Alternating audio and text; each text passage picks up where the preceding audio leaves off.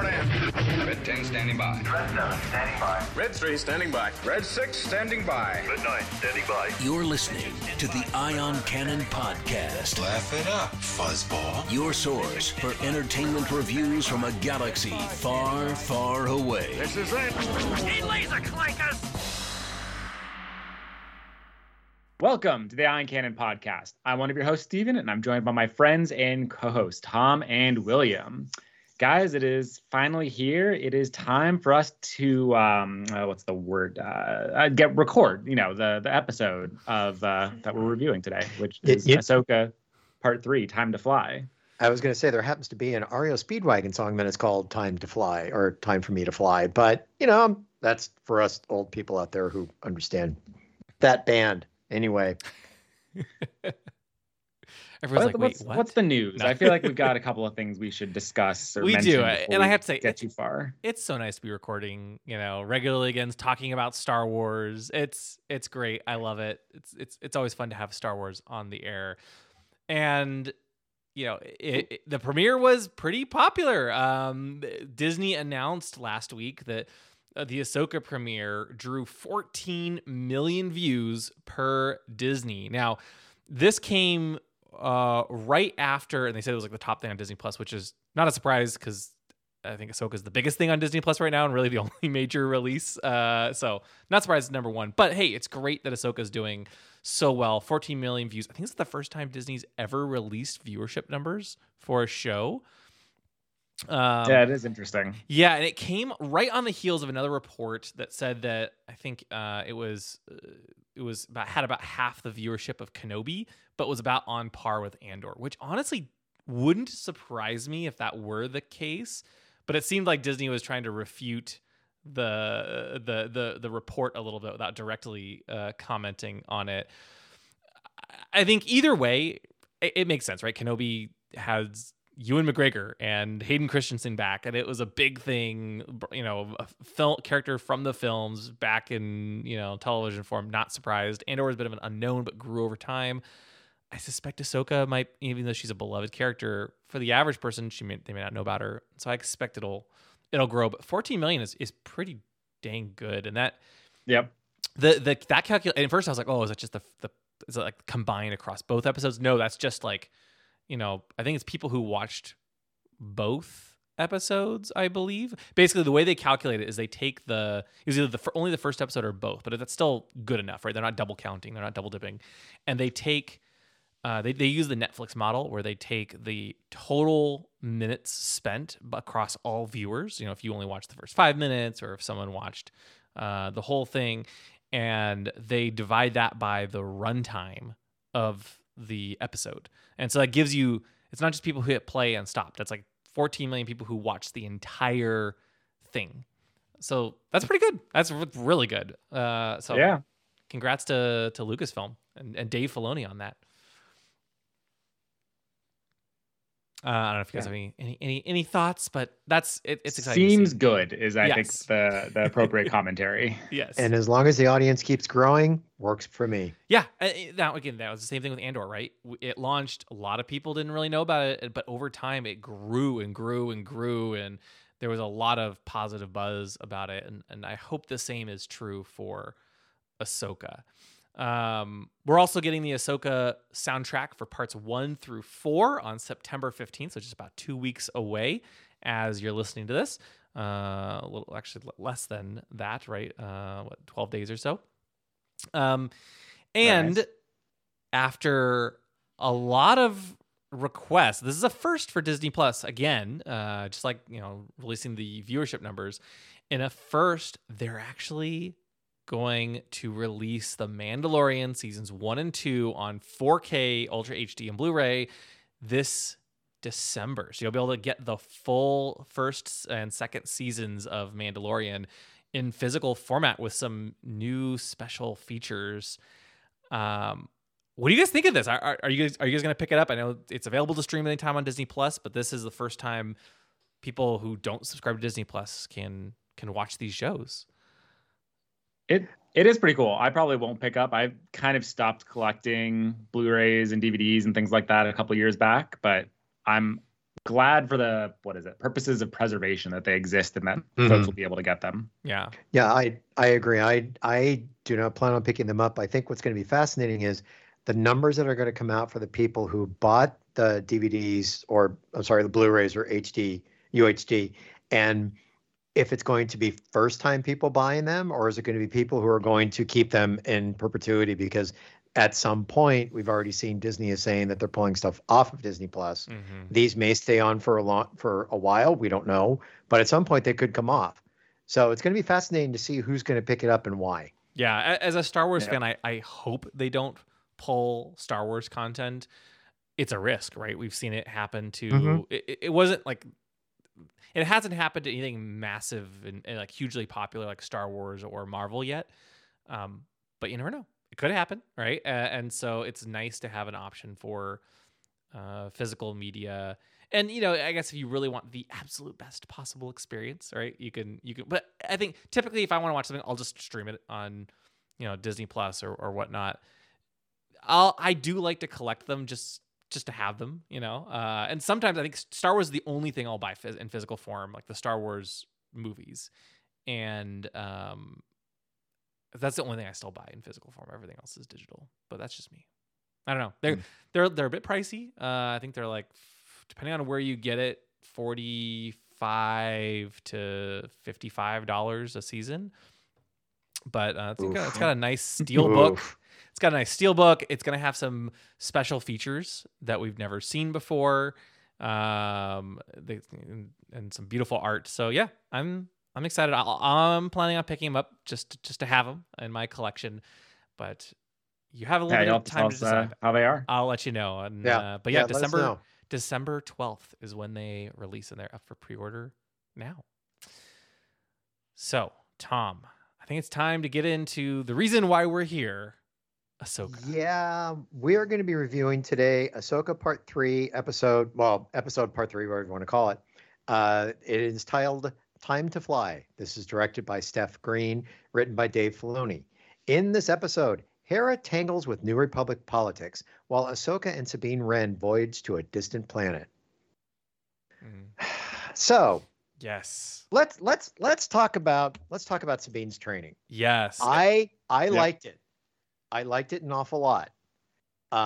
We finally get an explanation of the technique that Obi-Wan used with Luke Skywalker back on the Millennium Falcon with the blast shield down. Was really hoping to hear with the blast shield down. I can't even see. How am I supposed to fight? Was kind of expecting that. Yeah. But we finally get a name for that technique, which is fascinating. But what do you guys think of this whole training thing with Sabine and the Force and all that? I'll say I actually liked the sequence a lot. I thought it was I don't say slowly paced, but it's much more deliberate, I think, than the previous two episodes were in some ways. Or agreed. I guess I thought they were a little slow too, but the first episode, not the second episode. I don't know. I like the training sequence. I thought it was neat to see kind of Hu Yang with the like hollow kind of targets and things and grading and all those different pieces just felt I'm gonna say right to me. Like they just seemed like the right ways for it to work in all those pieces. I enjoyed it. Yeah, I'll say overall, I enjoyed the sequence. Like you guys said, it's cool to see Sabine starting to train. How she doesn't. We will talk more about the Force in just a minute. Yes. But it's cool to see how she's really struggling and trying to succeed, but she's not. She's definitely not. It doesn't come naturally to her, right? And she ultimately kind of fails at all of her attempts in this episode, which I liked seeing that, right? It's a longer term growth. It's not just like, oh, look, I tried and I'm done and everything's working perfectly. Yep. So I liked a lot of that stuff, and as you said, it's cool to see like the training, like the I don't know what to call it, like the holographic blades, right? That Hu Yang holds, onto and stuff. It's cool. I think the only thing I didn't like is that and this is a minor critique, but Star Wars is often like George Lucas was very much inspired by Akira Kurosawa, and so Star Wars takes a lot of inspiration from that, as well as like Westerns and other stuff. But this sequence almost felt too much in that direction, where like the lightsaber, the training blades, it's cool, like they're wooden, right? Okay, I like it, but they are shaped exactly like a katana, with like the curved tip and everything else, and a lightsaber does not have that. And so it felt almost not Star Wars enough, I guess, from that standpoint. Interesting. I don't know. It seemed like it was copying it a little too strongly. Well, it almost, again, like I said, a minor piece of feedback, on it. But can I jump in here Yeah, really yeah. quick, Stephen? It almost feels like, remember when we were watching the first episode from Visions, and you had that. To me, it had that kind of feel to it. yeah, The one in which they wrote the book from. right, Ronin. Right, Ronin. So I didn't have that much of a problem with it, but also there was a thing of when you saw it in Rebels and she was with a training blade, that training blade from Rebels really didn't match this kind of training blade, which William, I get. It did really look like it was something out of a Kurosawa type samurai feel to it. I guess ultimately, and it's not a big deal. It just felt more, a little bit more Kurosawa than Star Wars, and whereas Star Wars was inspired by Kurosawa. I don't know, Steven, you started to say something. I was gonna say I didn't mind it as much. I do think it also fit pretty closely with what we saw out of the Ahsoka episode in Mandalorian season 2, which was also very kind of Kurosawa, lone samurai kind of inspired. That being said, I will say the one thing I wasn't the biggest fan of is we get Sabine gets, the full blast helmet with shield, which I liked the sequence of, Ahsoka moving around and trying to get a Sabine to reach out and sense where she was. I was not a big fan of Sabine, like word for word quoting like, a blast shield, I can't see. How am I supposed to fight? Like it was, I'm with you, one Steven. step too far. I agree. As a training moment, perfect. Quoting the actual line from Luke, maybe a little too much. Yeah. It was close enough. It kind of didn't. I guess I'm not going to groan about it. There was a part of me that almost wanted to hear the full line. I totally eye rolled. Wouldn't have groaned. She got close enough. Okay. Oh, I think it went over the line, but that's fine. It's not a big deal. Yeah. It's totally fine. You like it, Tom. Again, these are super minor things, right? I like it when Star Wars is inspired by, but not directly copying. And this, it happened kind of a little bit later too in the space fight. This episode is almost like the middle. I don't know, really, like the first, like the second quarter of A New Hope. That's really what this episode felt like. Yep. Which is not necessarily a problem. I love A New Hope, but and they did enough new things that didn't feel exactly. But that one moment where they quote it, and then like later with the turbo, lasers, like that's where it was a little. No, that's a very, very good description. Yeah. Agreed. Okay, so but the thing I think that fans will be discussing the most though in this episode, and I want to get your thoughts on this, is the nature of the Force. So I want to get your thoughts on this, and I think I have opinions. I think I've actually fallen a little bit on both sides, but we'll see. Okay, so why don't they you start redefining first? how the Force works? How did you feel about the training in the Force? Why would I'm going to start with I'm going to put you on the defensive, William. Why would you think they're redefining how the Force works? Oh, that's that a is great a question. good question. That's Go a good ahead. question. Okay, so and I think I don't know if they would. I was being a little bit hyperbolic there. I think intentionally so to spark a conversation. But in the original trilogy, I think there was a sense when we didn't know as much about the Force that anyone could have the Force. You just needed to train, right? Anyone could be a Jedi. And then came along the prequels and midichlorians, and I'm a prequels kid. I actually don't mind midichlorians at all, right? And it went more the opposite direction of, well, no, you have to be born with this special ability, and the more you're born with, the better you'll be. But you can never be a Jedi if you don't have the Force. Mm-hmm. I see this as trying to find a middle ground.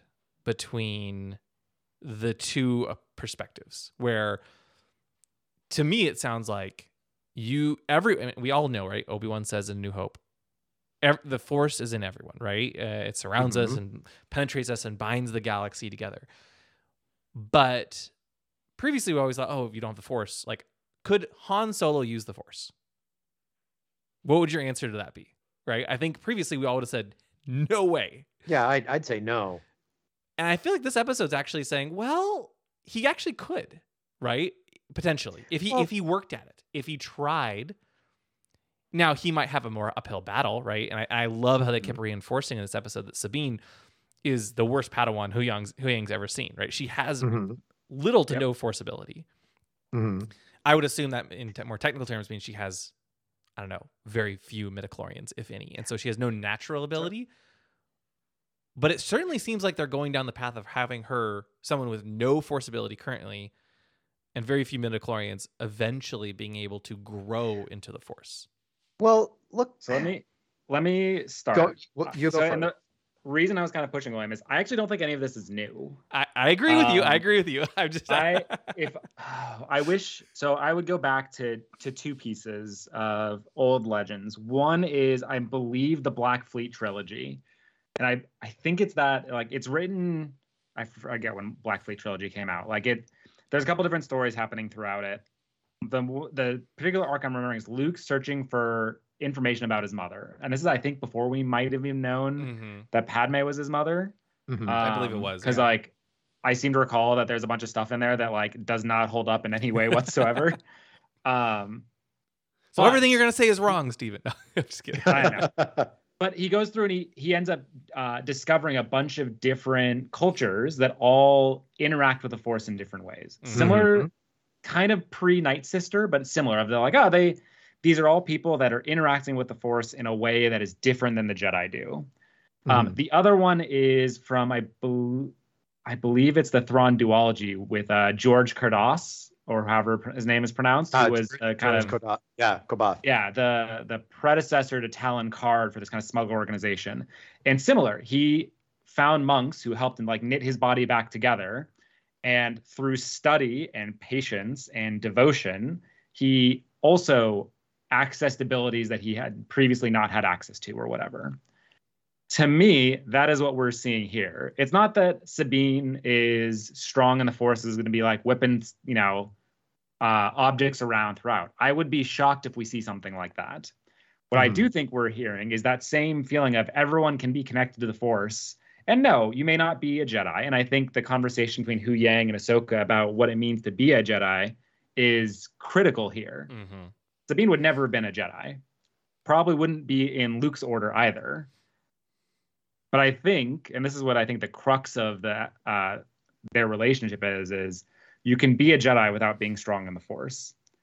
Like, could there be Jedi who are the diplomats, the janitors? Like, I just picked two, like, very different things. But to me, that's what I think this episode was kind of speaking to, is there's more to being a Jedi than just, using a lightsaber and throwing objects around the room. And I think that's where what Ahsoka has recognized, that being a Jedi and training in the ways of the Force is a mindset, not an organization. Well, you can also look at it from this possible point of view. The Jedi Order, when they know kids are Force sensitive, they always take them as younglings and then basically move them forward. Okay. Within the Thrawn trilogy, or the Thrawn books, they have, it was, I think, the females of the species. They had that seeing ability that technically was, in their consideration, the Force. And after a certain point of view, they grow out of it. Okay. Maybe in this case, what is trying to be established is, if you grab a child early enough and bring them up through the Force, you're taking the Force abilities that they have and making it stronger. But over time, like within the Chiss society, get to a certain age, they lose that ability. It's not so much the Force is gone. It just basically may go dormant. It may do this. It may do that. We don't know that much yet about that part of the Chiss so far. If it goes even further than that, if Timothy Zahn's going to write any more books about it. Right. Maybe in this case, what they're looking at is they're trying to say that Almost when like it comes atrophies, to Sabine, right? pardon? You're saying like When it as co- they grow older, it almost atrophies and just your Yeah. So when it comes to Sabine, maybe let's theoretically state she was never they never found her when she was young to become a youngling to become a Jedi. So she got to a certain point where the Force ability was never recognized or pushed aside, and it basically went dormant for a while. But it's still there. And then now Ahsoka's taking it upon herself to basically not make her a full Jedi, but to basically tap into that Force ability that she has and train her that way to at least try and tap into what's left or what she can of it, but not bring her into being a full Jedi. Yeah.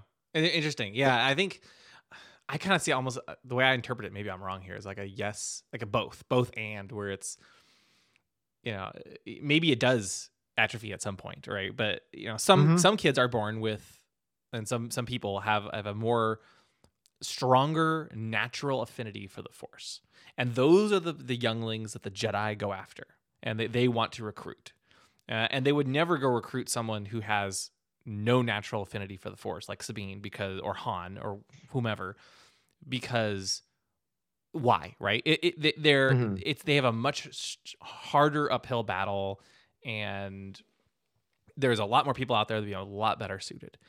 Right. But the way I take this here is that with enough training and focus, anyone could grow to use the Force. Now, is it? Are you going to be like a 10 out of 10 on the power scale? Probably not. Right? You're like your maximum is like a 1 out of 10.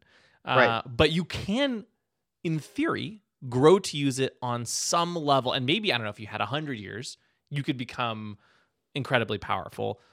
But it's not it's not impossible if you're not born with it, but it's also not easy. And I think that's where they're taking it with Sabine. It's like, okay, yeah, to your point, we're going to train you as a Jedi because it's a more of a philosophy. It's a mind set, right? And how you act. It's not, if you can't move an object with your mind, you're out.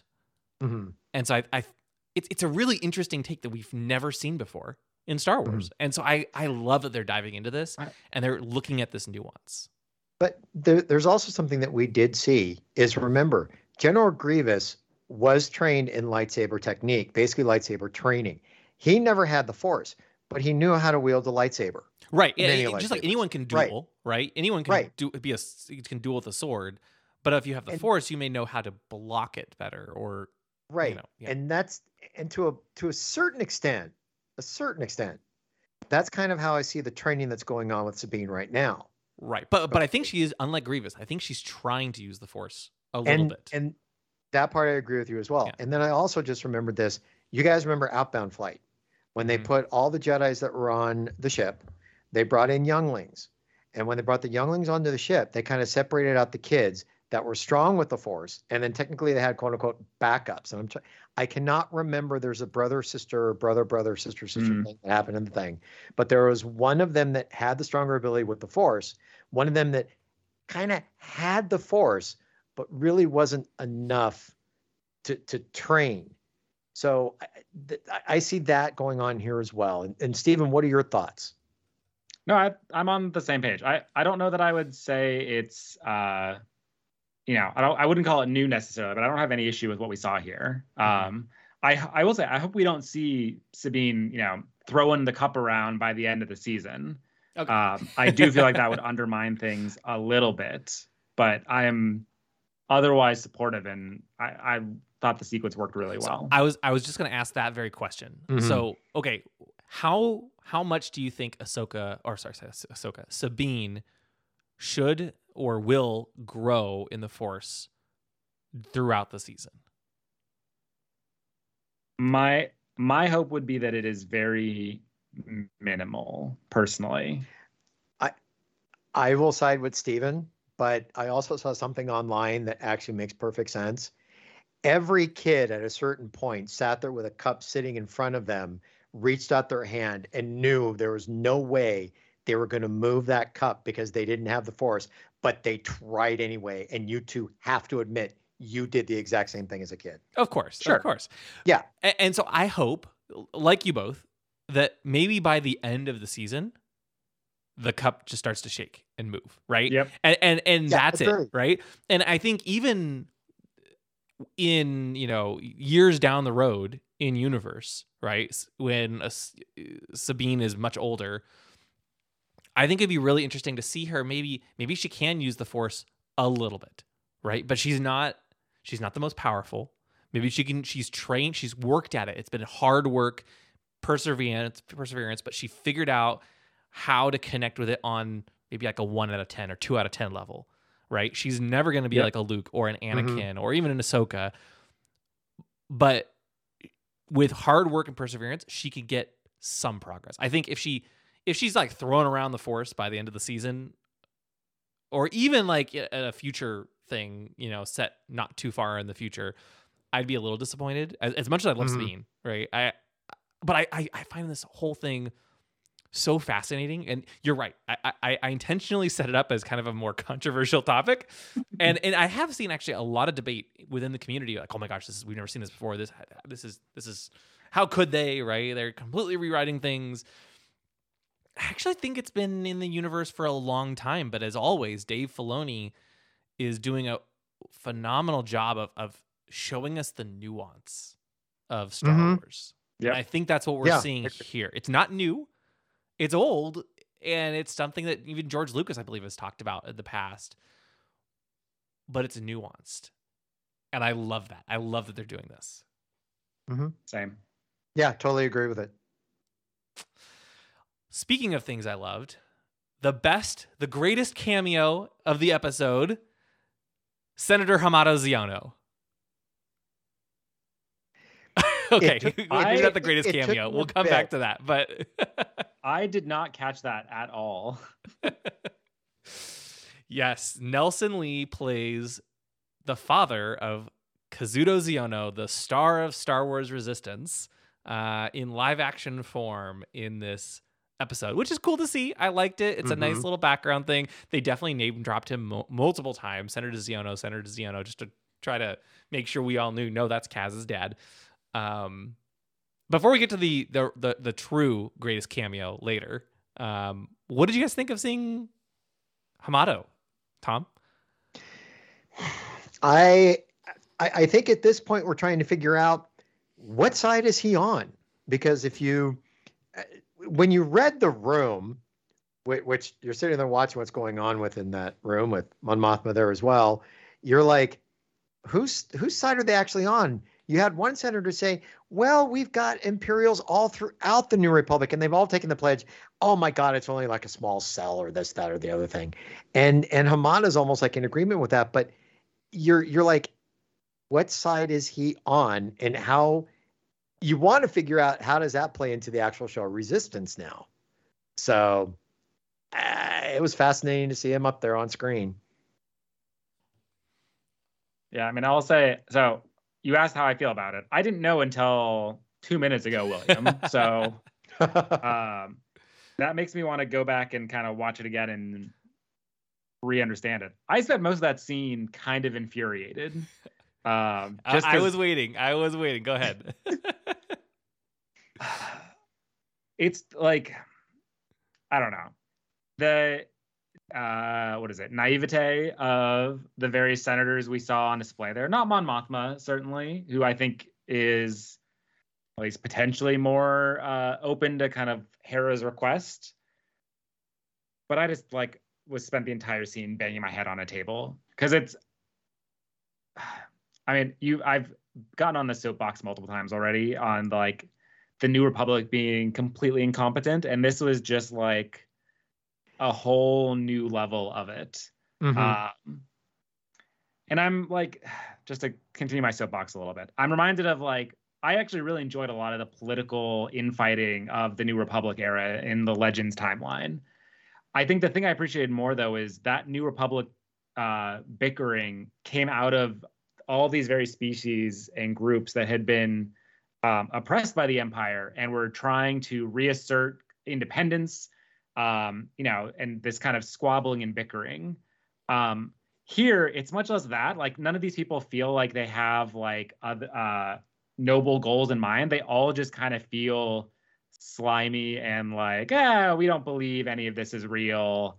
There's much more important things we should do. Like we should be going to that parade or like whatever. Like it just, I wish the New Republic was better. That's all it comes down to. Like, and this sequence was just horrific to behold from that perspective. I think for me, the best line was when Hera sat there and just confronted Xiono personally and said, "What did you during the war? What did you do during the war?" And there was like dead silence. Yeah. No, I mean, as you said, Stephen, this just continues to show how the New Republic is unfortunately incompetent, right? It's great to see to a gross degree. Like it's massive. I would say Mon Mothma is somewhat of an exception to that. I think I get the sense, and it's cool to see her, Genevieve O'Reilly, back as Mon Mothma as Chancellor this time. First time we've seen her as the Chancellor. I love that. But yes, I think everyone else they don't believe the threat of Thrawn. They don't believe that Hera needs to go into this other galaxy, and they think she's just on a personal vendetta to save Ezra. And I think it's kind of a necessary. I think they can't get out of it, right? From a writing standpoint, they have to do that because that is what's written in the sequel trilogy, and so they kind of have to show. I suspect, or they feel like they must. I disagree with that. Okay. I don't. So I think what the sequel trilogy sets up is that the First Order grew without the New Republic being aware. There are two ways to write that in my mind. One is, and this is some of what we see in The Mandalorian, but one is that the First Order does an incredible, like they're a worthy adversary, and they are able to build power without anyone realizing. This is the Palpatine plan, basically. I will come to power with machinations that are so deep and so intricate that no one could uncover them. If you do that, the New Republic can be competent, but still fail because they were bested by a superior opponent.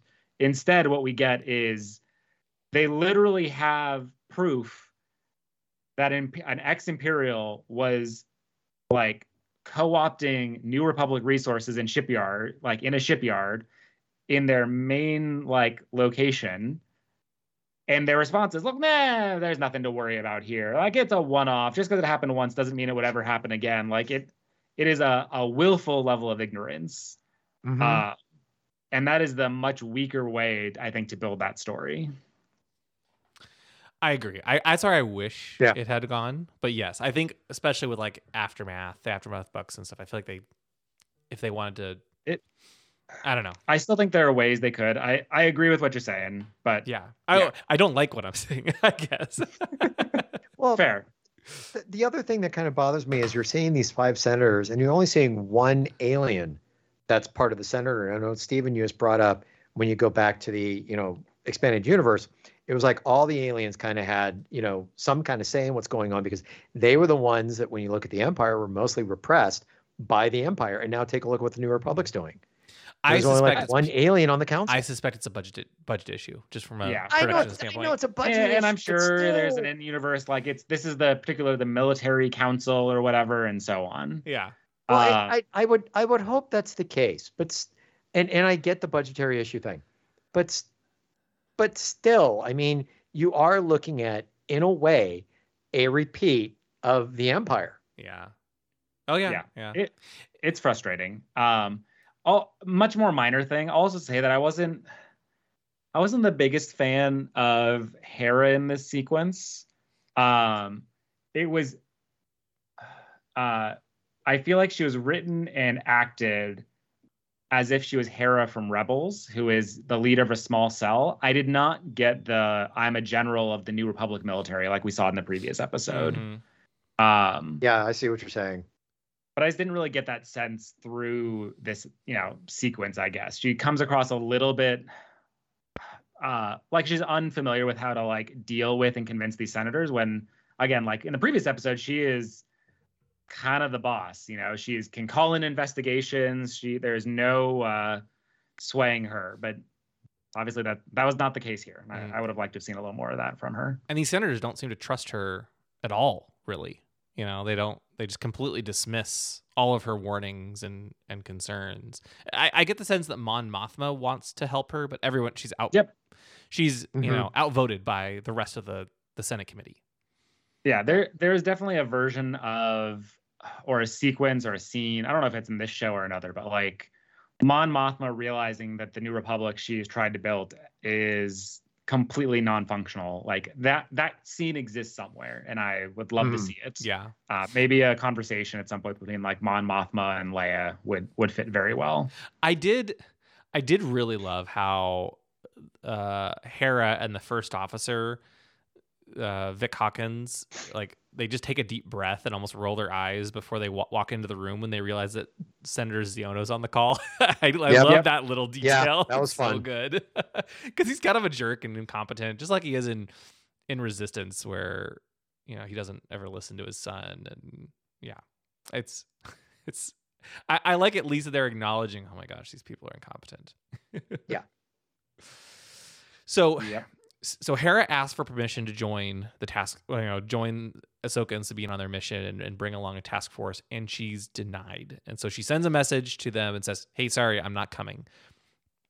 Is this the last you think we'll see of Hera in this series? I think it might be. Really? Yeah, I think we are very, like, we know Thrawn's in the show, which means we have to go to the other galaxy. Ahsoka and Sabine, I think, will make the trip, and Huyang, obviously. I think we might be done with Hera now. We are out of the New Republic section of the show.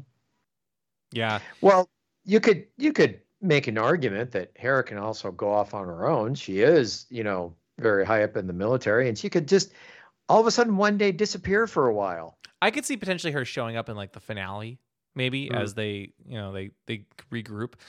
But I think you're right, Stephen. I think as much as I love seeing Hera in here, I suspect that maybe this is the last we'll see of her, because I really hope that the rest of the series or the season, it's a limited series, so in theory it's just one season.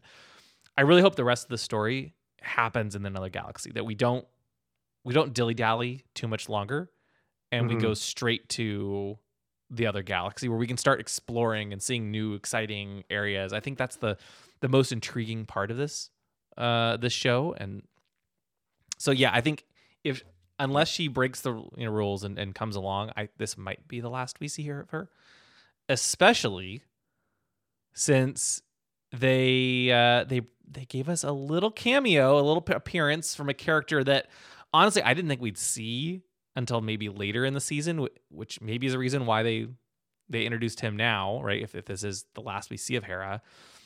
But Jason Syndulla. We got to see her son, Jason. How great was that? Played by Evan Whitten. What was your reaction when Jason appeared on screen?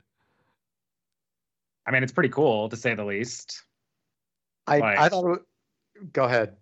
No, I really enjoyed it. The nice little reminder of Kanan. I actually really appreciated the comment that Hera has earlier about, he's probably running around somewhere on the ship. You never know, because you can definitely picture exactly that. Yeah.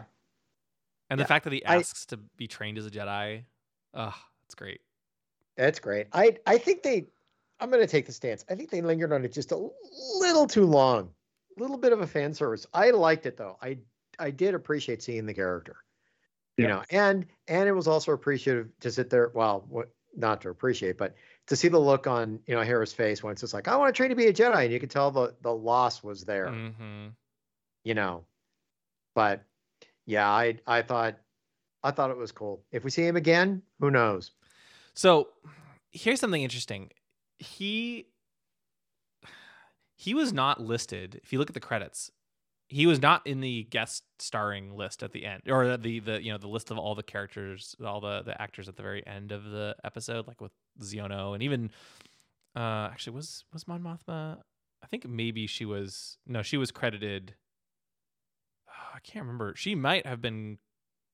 She was either credited right next to Jason or. No, I think she was. But anyway. Doesn't really matter. Jason Syndulla was credited, at the end of the credits, right? You see all the main cast show up with just their names. And then way later in the credits, you get a list of, okay, here's everyone else in this episode in order of appearance.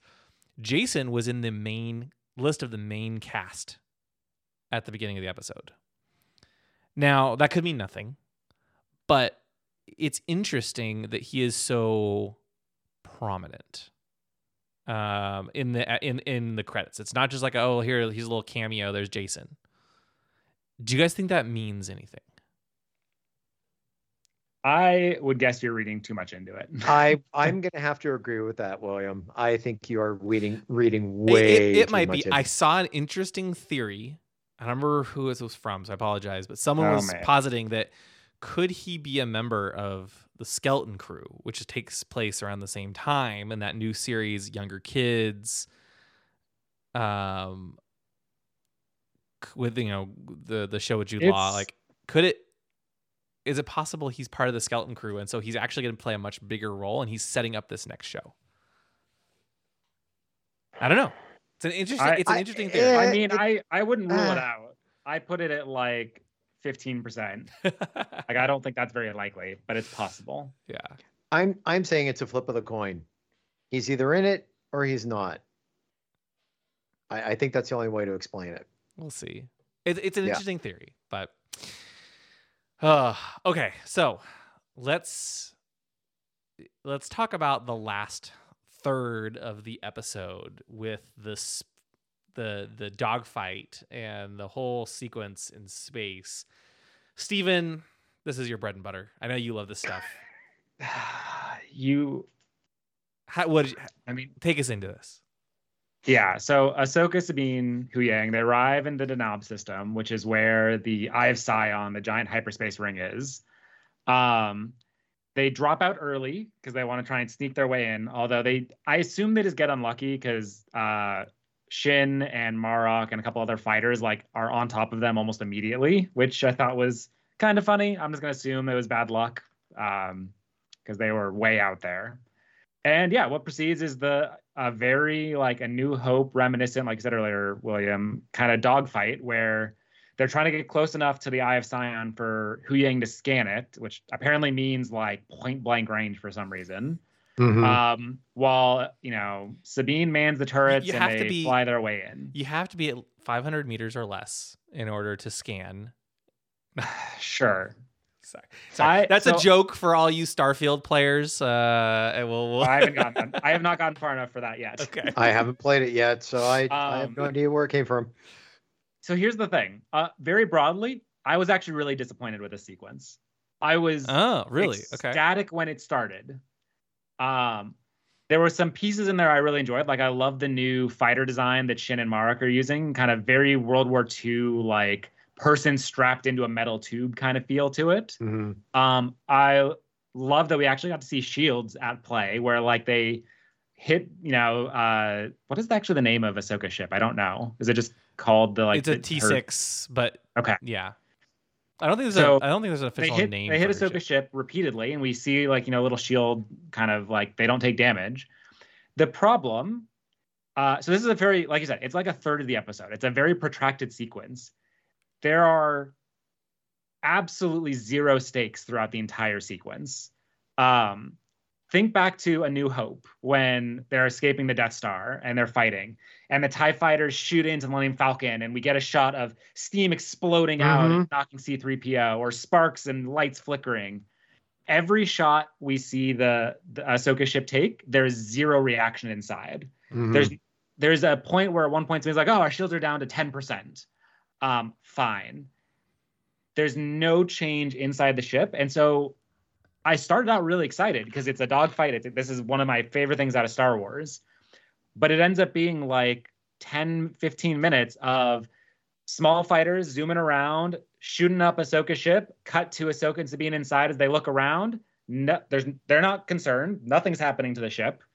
The only exception is when they get blasted by the turbo laser. But by that point, we're so far in that I've kind of already, I don't want to say lost interest, but the stakes have already disappeared. And then we have this kind of weird thing, really? You can't see the ship, the debris of a ship that's still intact, right underneath you? That's also seems unlikely and impractical. Mm-hmm. And then we get this whole thing where, like, you know, Shin and Marok are shooting at the unshielded, damaged T6, but seem to be doing a really good job of like only hitting Ahsoka's lightsabers, which also was a little finicky. Like those were basically the weakest lasers I've seen on a starfighter ever. Like that was my issue with the sequence, is that it had all the appearances of a great dogfight with none of the actual impact that makes a dogfight interesting. I had one big issue when it came to the dogfight. It's great you had a rear ball turret, but there was nothing up front for forward shooting. Not even like, let's say, a ball turret on the actual fuselage of the starfighter to where you have something pointing forward. You would think with wings like that, if you're talking like World War II, I mean, World War II fighters had either 2, 4, or 6 machine guns facing forward in wings, or at least something under the chin. Even the Ghost had a gun under the chin, a chin-mounted gun. This only had a rear ball turret. There was nothing for them to shoot up front. So the front of the ship was so vulnerable. I don't understand why they just kept shooting the back of it. Yeah, I knew why you threw this to me, William, because I really wanted to like this sequence, and I ended up coming away. Actually, this might be the most. I'm trying to think back. So Andor had its sequence, which was obviously fantastic. Mandalorian had, I think it had the TIE fighter and the pirate sequence, which works pretty well, just by virtue of having like the asteroid field and stuff like that.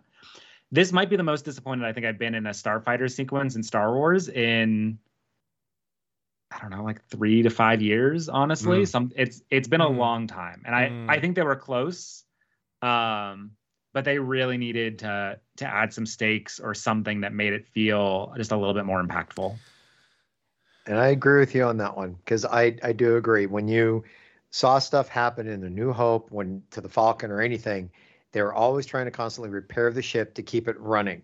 And in this case, there really wasn't anything to make it just constantly fix this to keep it running. To be clear, I didn't need the ship to be falling apart inside. I think in some ways that is a quirk of the Millennium Falcon. Right. It is just that the ship is good point in disrepair. But I needed something on the inside that showed that like Ahsoka or Sabine were like concerned, or that you know, something bad might happen to them, or that some sense of how the fight is progressing beyond like, there are 6 enemy fighters, now there are 5 enemy fighters, now there are 4 enemy fighters. Like they never really felt like they were in danger. Even for some reason, even after their ship was disabled next to the Eye of Sion. Yeah. No, honestly, it's a good point. I thought it was a fun sequence, but you're right. It was flawed in that respect. I did really like the spacewalk sequence though. That was straight out of Clone Wars, with Ahsoka donning the spacesuit and standing on top of the ship and like using her lightsabers to slice the ship into. Is it a little bit unrealistic, them getting that close? Maybe, but I don't care. It was awesome. You know, the scare that Ahsoka might have died was a little silly, because we all know Ahsoka's not dying in episode 3 of her own show. But, you know, other than that, that was a really cool sequence. Yeah, I do agree. And I enjoyed seeing Ahsoka's suit. Like, I thought that was a really neat kind of detail. Even it looked a little wonky at times, but yeah. Also, getting to see more of the Purgle. I was gonna say, I did enjoy the Purgle sequence. I thought that worked very well, mainly because we were away from the lasers that don't do damage and into like some actually interesting flying. Oh, of course, especially when they're going through the tentacles of the Purgle and just narrowly missing when they're closing. I thought it was great. Was kind of hoping a couple extra ships would have been taken out during that process, because that's what happens in the asteroid field when you watch A New Hope, or, you know. That's true. I think by that point they were down to like I think it was just Shin and Marok that were left at that point, right? But also understand, nothing really happened to their ships as well. There wasn't any kind of damage done to them. At least you would kind of hope within that little Purgle flight sequence, one of them could have taken some kind of damage to put even them in some kind of peril. See, that didn't bother me as much, because their ships were very clearly, like I said, they were just flimsy little Like they seemed flimsier than TIE fighters, which is saying a lot. Well, yeah. Yeah, but TIE fighters at least exploded. Right. And yes, we did get the other 4 taken out. But at least it put it this way, Darth Vader even ended up getting damage and at the end and flying away. So there was no damage to either of those ships. So they were never in peril. Yeah. Yep. Yeah. I did find like the way the T6's wings spin around the cockpit to be really cool. Kind of reminds me of a B-wing, but you know, style of thing. That's why I was frustrated, because there was a lot here that I thought should have worked well, and it was just a couple of those pieces that were, missing. Yeah. That's fair. Also, the knowing look that Ahsoka and Sabine give each other when they see the Purgle was just great, because they know what the Purgle represent. They're like, oh my gosh, I haven't seen a Purgle since Ezra disappeared. We're on the right track. Here we go. Yep. So yeah, all nice stuff. I think at this point it sounds like the Eye of Sion is pretty much done, right? And I hope they jump to the new galaxy next week in the next episode. And maybe it'll take a little bit while, or maybe the next week will be all about leaving. But I hope we start heading to the new galaxy so we can. I mean, there's only this is episode 3 of 8, right? There's 5 episodes left. Maybe next week is getting ready to leave, and maybe they sneak aboard the Eye of Sion or something, and then the other half of the series is in another galaxy. I don't know, but I hope we go soon and we don't delay too much. Yeah. Well, okay, so let's throw this out there. Do you think they're going to sneak aboard, or do you think they're going to end up being captured and taken aboard? Oh, that's true. It could be either way. I would guess sneak aboard, given that the episode kind of ends with them hidden. They're hidden, but also remember, Balin did send out people to go find them in the forest, and we've already seen, and we've seen in commercials that he does face Ahsoka.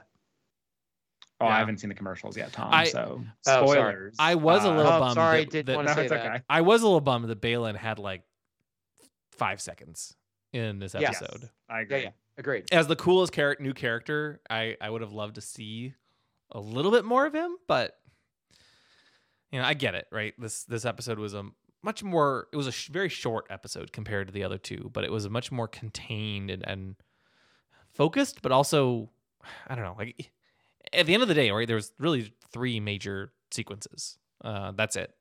Pretty, short, maybe like 10 minutes per sequence, something. But yeah, I don't know. I hope we get to see more Balin. Well, I didn't get much of Morgan as well. The other thing I'll mention, just because Tom, you mentioned, Balin sending people into the forest. That also is reminiscent to me of the Thrawn trilogy. Yes. Where on Merkur, I believe, Mara Jade and Luke Skywalker are trying to escape and have Imperial stormtroopers following them. So I'm curious if we'll see some more allusions to Legends there in the next episode. Yeah. I hope so too. Okay, but before we wrap up, I have to ask you guys a question. And this comes from something that my wife mentioned to me afterward, right? She's seen a little bit of Clone Wars and Rebels. She's not I've shown her like the highlights, right, with Ahsoka and stuff. She hasn't seen the whole series end to end. Of course, she loves Mandalorian and she's seen all the new shows on Disney Plus, but one thing we discussed afterward was she commented on how Ahsoka just seems very reserved and aloof. And I think she's not wrong. I think it's true to a character for Ahsoka, as we saw in Rebels, right? She's gone through a lot. And so it's not, I don't think it's how Rosario Dawson is playing Ahsoka, because she's pretty true to character in that regard. Yep. But it made me reflect on how I miss the younger Ahsoka. Not like season 1 necessarily, but more like season 5, season 6 Ahsoka, where she was fun. She was, she wasn't quite so reserved. She was a little bit older, right? But what do you guys think? Do you think, is the new Ahsoka or not the new Ahsoka, is Ahsoka in this time period, I will say, because even Rebels on, is she too hard? Is it too hard for new viewers to get attached to her? I think there may be something to it. They've definitely, it's got kind of, sorry, I'm fumbling my way through this. It's okay. It's an interesting question. I had to kind of think through. I'm like, I love Ahsoka. I'll just give you a second to put together your thoughts. I love Ahsoka as a character. She's amazing. One of the best characters in Star Wars. We've grown up with her, right? And so we have all that attachment to her. And in Rebels, right, we were so excited to see her back and see what's going on. She's a little more reserved. And I'd say she's slightly even more reserved now. And there's all this mystery of the backstory. As fans, I think we love it. As a new viewer who has no idea of who Ahsoka is, or maybe has seen a little bit of her, I don't know. Is it harder to get attached to her? I don't know, honestly. I think the answer is yes.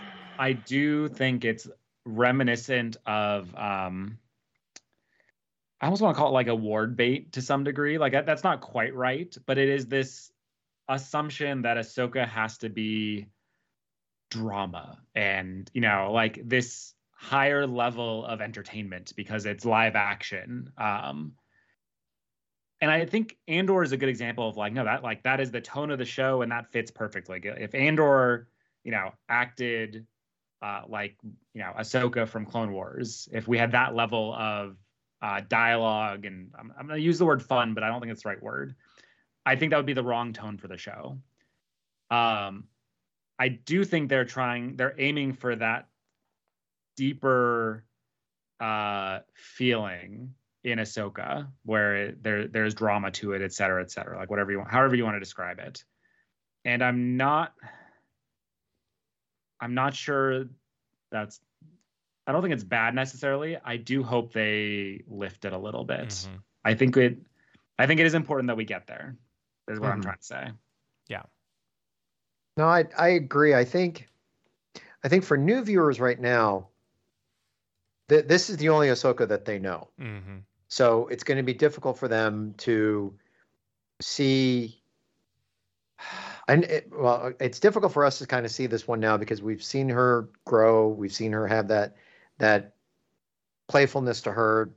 And this point, because of everything she's been through and realization that her master was one of the major villains of the galaxy, she has to come to terms to that. Maybe that's one of the reasons why she's a little bit closed off because for sure. Yeah.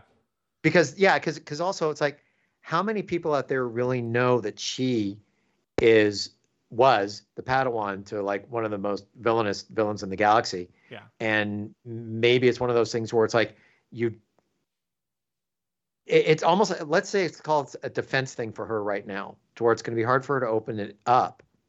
And maybe that's how they're trying to explain the character at this point. If she opens up later, which we hope she does, I'd like to see it, but I can take this reserve that she is portraying as that's the character it is now. The character has grown from when we've seen her from the Clone Wars to Rebels to now. So this is basically just another way the character is at this point because of everything she's been through. Yeah. No, you're 100% correct. I think it makes sense for her where she is at, given her history. Yes. And again, it's not Rosario Dawson because it is very consistent with even how Ashley Eckstein played Ahsoka in Rebels, right? Mm-hmm. So it has nothing to do with that. It is just it makes sense from a canon standpoint. But for a new viewer, is it someone you'd be like, she's a great character? Mm-hmm. I feel like it's really hard to get attached to her right now as a new character. But maybe I'm wrong. I don't know. I don't want it to be that. I love Ahsoka, but Well, yep. I think at this point it's going to be interesting to see, for the people who are coming into the show for the first time, who they are going to attach to. Because right now, the three characters that we've seen mostly are Ahsoka, Sabine, and Huyang. And then also the villains. So Now it's going to be interesting to see. We know as Star Wars fans who we gravitate to. It's going to be Ahsoka, it's going to be Sabine, and it's going to be Hera. But for people coming into the series for the first time, I'd like to see, who are they grabbing onto? Who do they find fascinating? Who do they think are the most interesting characters in this series so far? And then you can say, okay, I can understand that, and give it time, and maybe at this point the main character Ahsoka will end up being your favorite too, because we know where she's come from, and this show is going to see her basically grow more. And maybe that's what's going to happen now. This episode may start slowly breaking her out of this reserve that she is at this point. Maybe we could get a little bit of the old Ahsoka back. I mean, we're only how many episodes in right now? Yeah. We don't know what's going to affect her going forward. I hope it does just soften a little bit, and yeah, I think it will agree happen. With that. But yeah, I don't know. It's interesting. It's interesting for sure. I'm at least glad Disney seems to be seeing some great success with Ahsoka for now. So hey, love it. I just hope it continues to grow with word of mouth, and this is just such a good show. It's so enjoyable to have it on the air, and yeah. I'm excited to see where they go next. We're going to another galaxy, guys. I can't wait. Yeah. I hope it happens in the next episode. Me too. Yeah. Okay, so if you had to give it a rating, which you do, what would you rate this episode? Steven, go first. I was worried you were going to say that. Sorry. So I'm going to talk a little bit while I'm thinking this through and kind of verbalize it. This episode really was 3 distinct pieces. We had the Sabine training sequence, Hera's conversation with the New Republic, and then the attack, the fighter battle, whatever you want to call it. And there's not much intermixing. You can literally think of them as 3 distinct scenes. The training sequence, really enjoyed. That was probably a 9 out of 10 for me. The stuff with Hera, probably I'm going between a 6 and a 7, so maybe a 6.5. And I think even the space battle, as weird as it is for me to say, it was probably maybe a 6.5 as well. I think I'm gonna give this episode a 7, maybe 7.5. I'll do 7.5. I take that back. I'm gonna do 7. Sorry, I'm debating at like I said. I'm thinking as I'm going. It's all live. It's fine. I'll give it a 7 out of 10. I enjoyed the episode. I didn't regret watching it. It was a little on the short side, but that's okay. I thought they at least, continue the story. I felt like we were getting through all the right pieces. I just really wished, the New Republic stuff is just always going to bother me a little bit. That's maybe a personal thing for me. And the fighter sequence, I just really wanted that a little bit more. And I think I ended up being a little, I'm curious what you both will say. I expect the fighter sequence was an 8. But for me personally, it was so close to being what I wanted that I actually needed to knock it a little bit more because it made it that much more painful to miss. So I'm gonna give it 7 out of 10. And my 7 Womp Rats, we were talking about how Ahsoka's ship just never takes any damage. That's because she has a team of 7 Womp Rats that are just the best engineers in the galaxy. There's no match. Shields boosted to 1,000%, just not even an issue. Easy going, until you hit the turbo lasers. That's a little bit more problematic, but there you go. You took my Womp Rat thing. Steven? You know what? Well, I'm sorry, Tom. Well, what'd you rate the episode? Why don't you go next? I'm putting you on the spot. You always put me on the spot. I know, which I deserve that one. I am so mixed emotioned on this episode. I sat here and I'm with you, Steven. I was going back and forth with a 7, a 7.5. There's stuff I really like. There's stuff, that you're okay. I'm going to give it a 7 like you're giving it. It was a good episode. There were things about it I really liked. And then there was a couple things, as I mentioned in the show, that kind of bothered me. But I think factoring that all in, I think a 7 is a good score. I'm really looking forward to the next episode. I think by way of the time of the episode, I think this was perfect.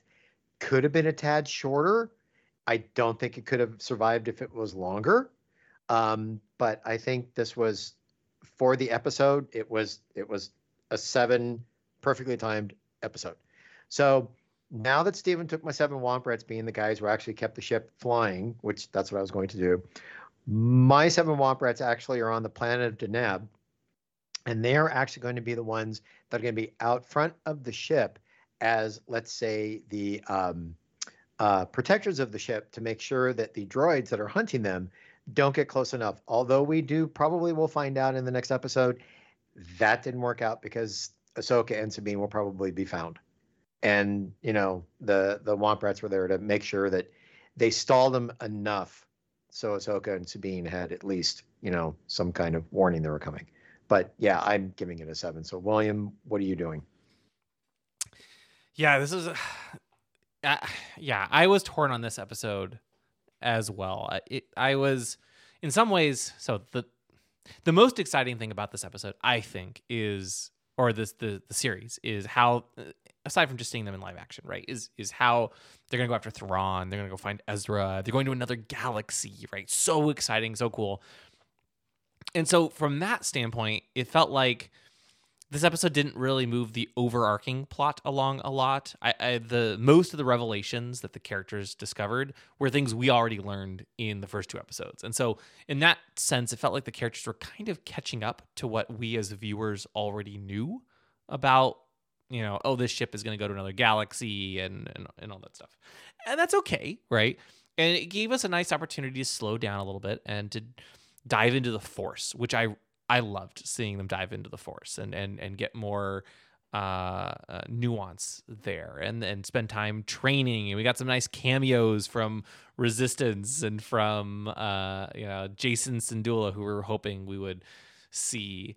And the dogfight was I still enjoyed it, right? There were some cool moments in the dogfight, and it's fun to see how the New Republic works and see Mon Mothma. So I liked a lot of it, but it also kind of felt like it was the calm before the storm in many ways, or it was just moving all the pieces into place. And so I hope that means the rest of the season is accelerated. But in the meantime, I think I give this particular episode 7.5 Womp Rats out of 10. And these Womp Rats they're used to feed the Purgle on Cetos. The Morgan Elsbeth, she knows the Purgle will need to eat, and so she gives them the Womp Rats. I don't know how 7.5 Womp Rats feed the massive Purgle, but they do.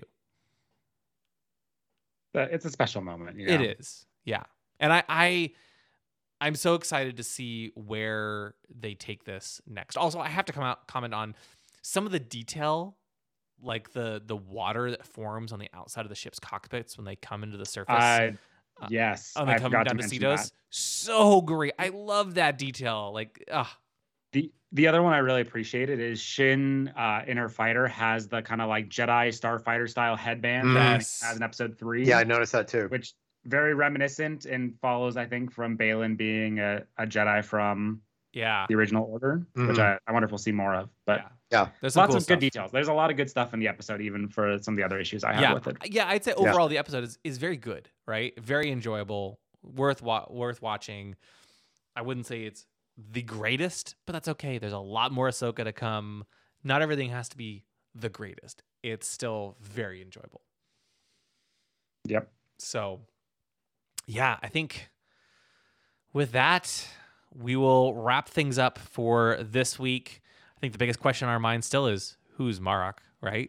Still don't know who Marok is, but that will be a discussion for another day. In the meantime, that's it for us this week for Ahsoka Part 3. Next week, we'll be reviewing Part 4, the midway point of the season. So stay tuned for that. Thank you all for listening, and we'll be back next week with another review of Ahsoka.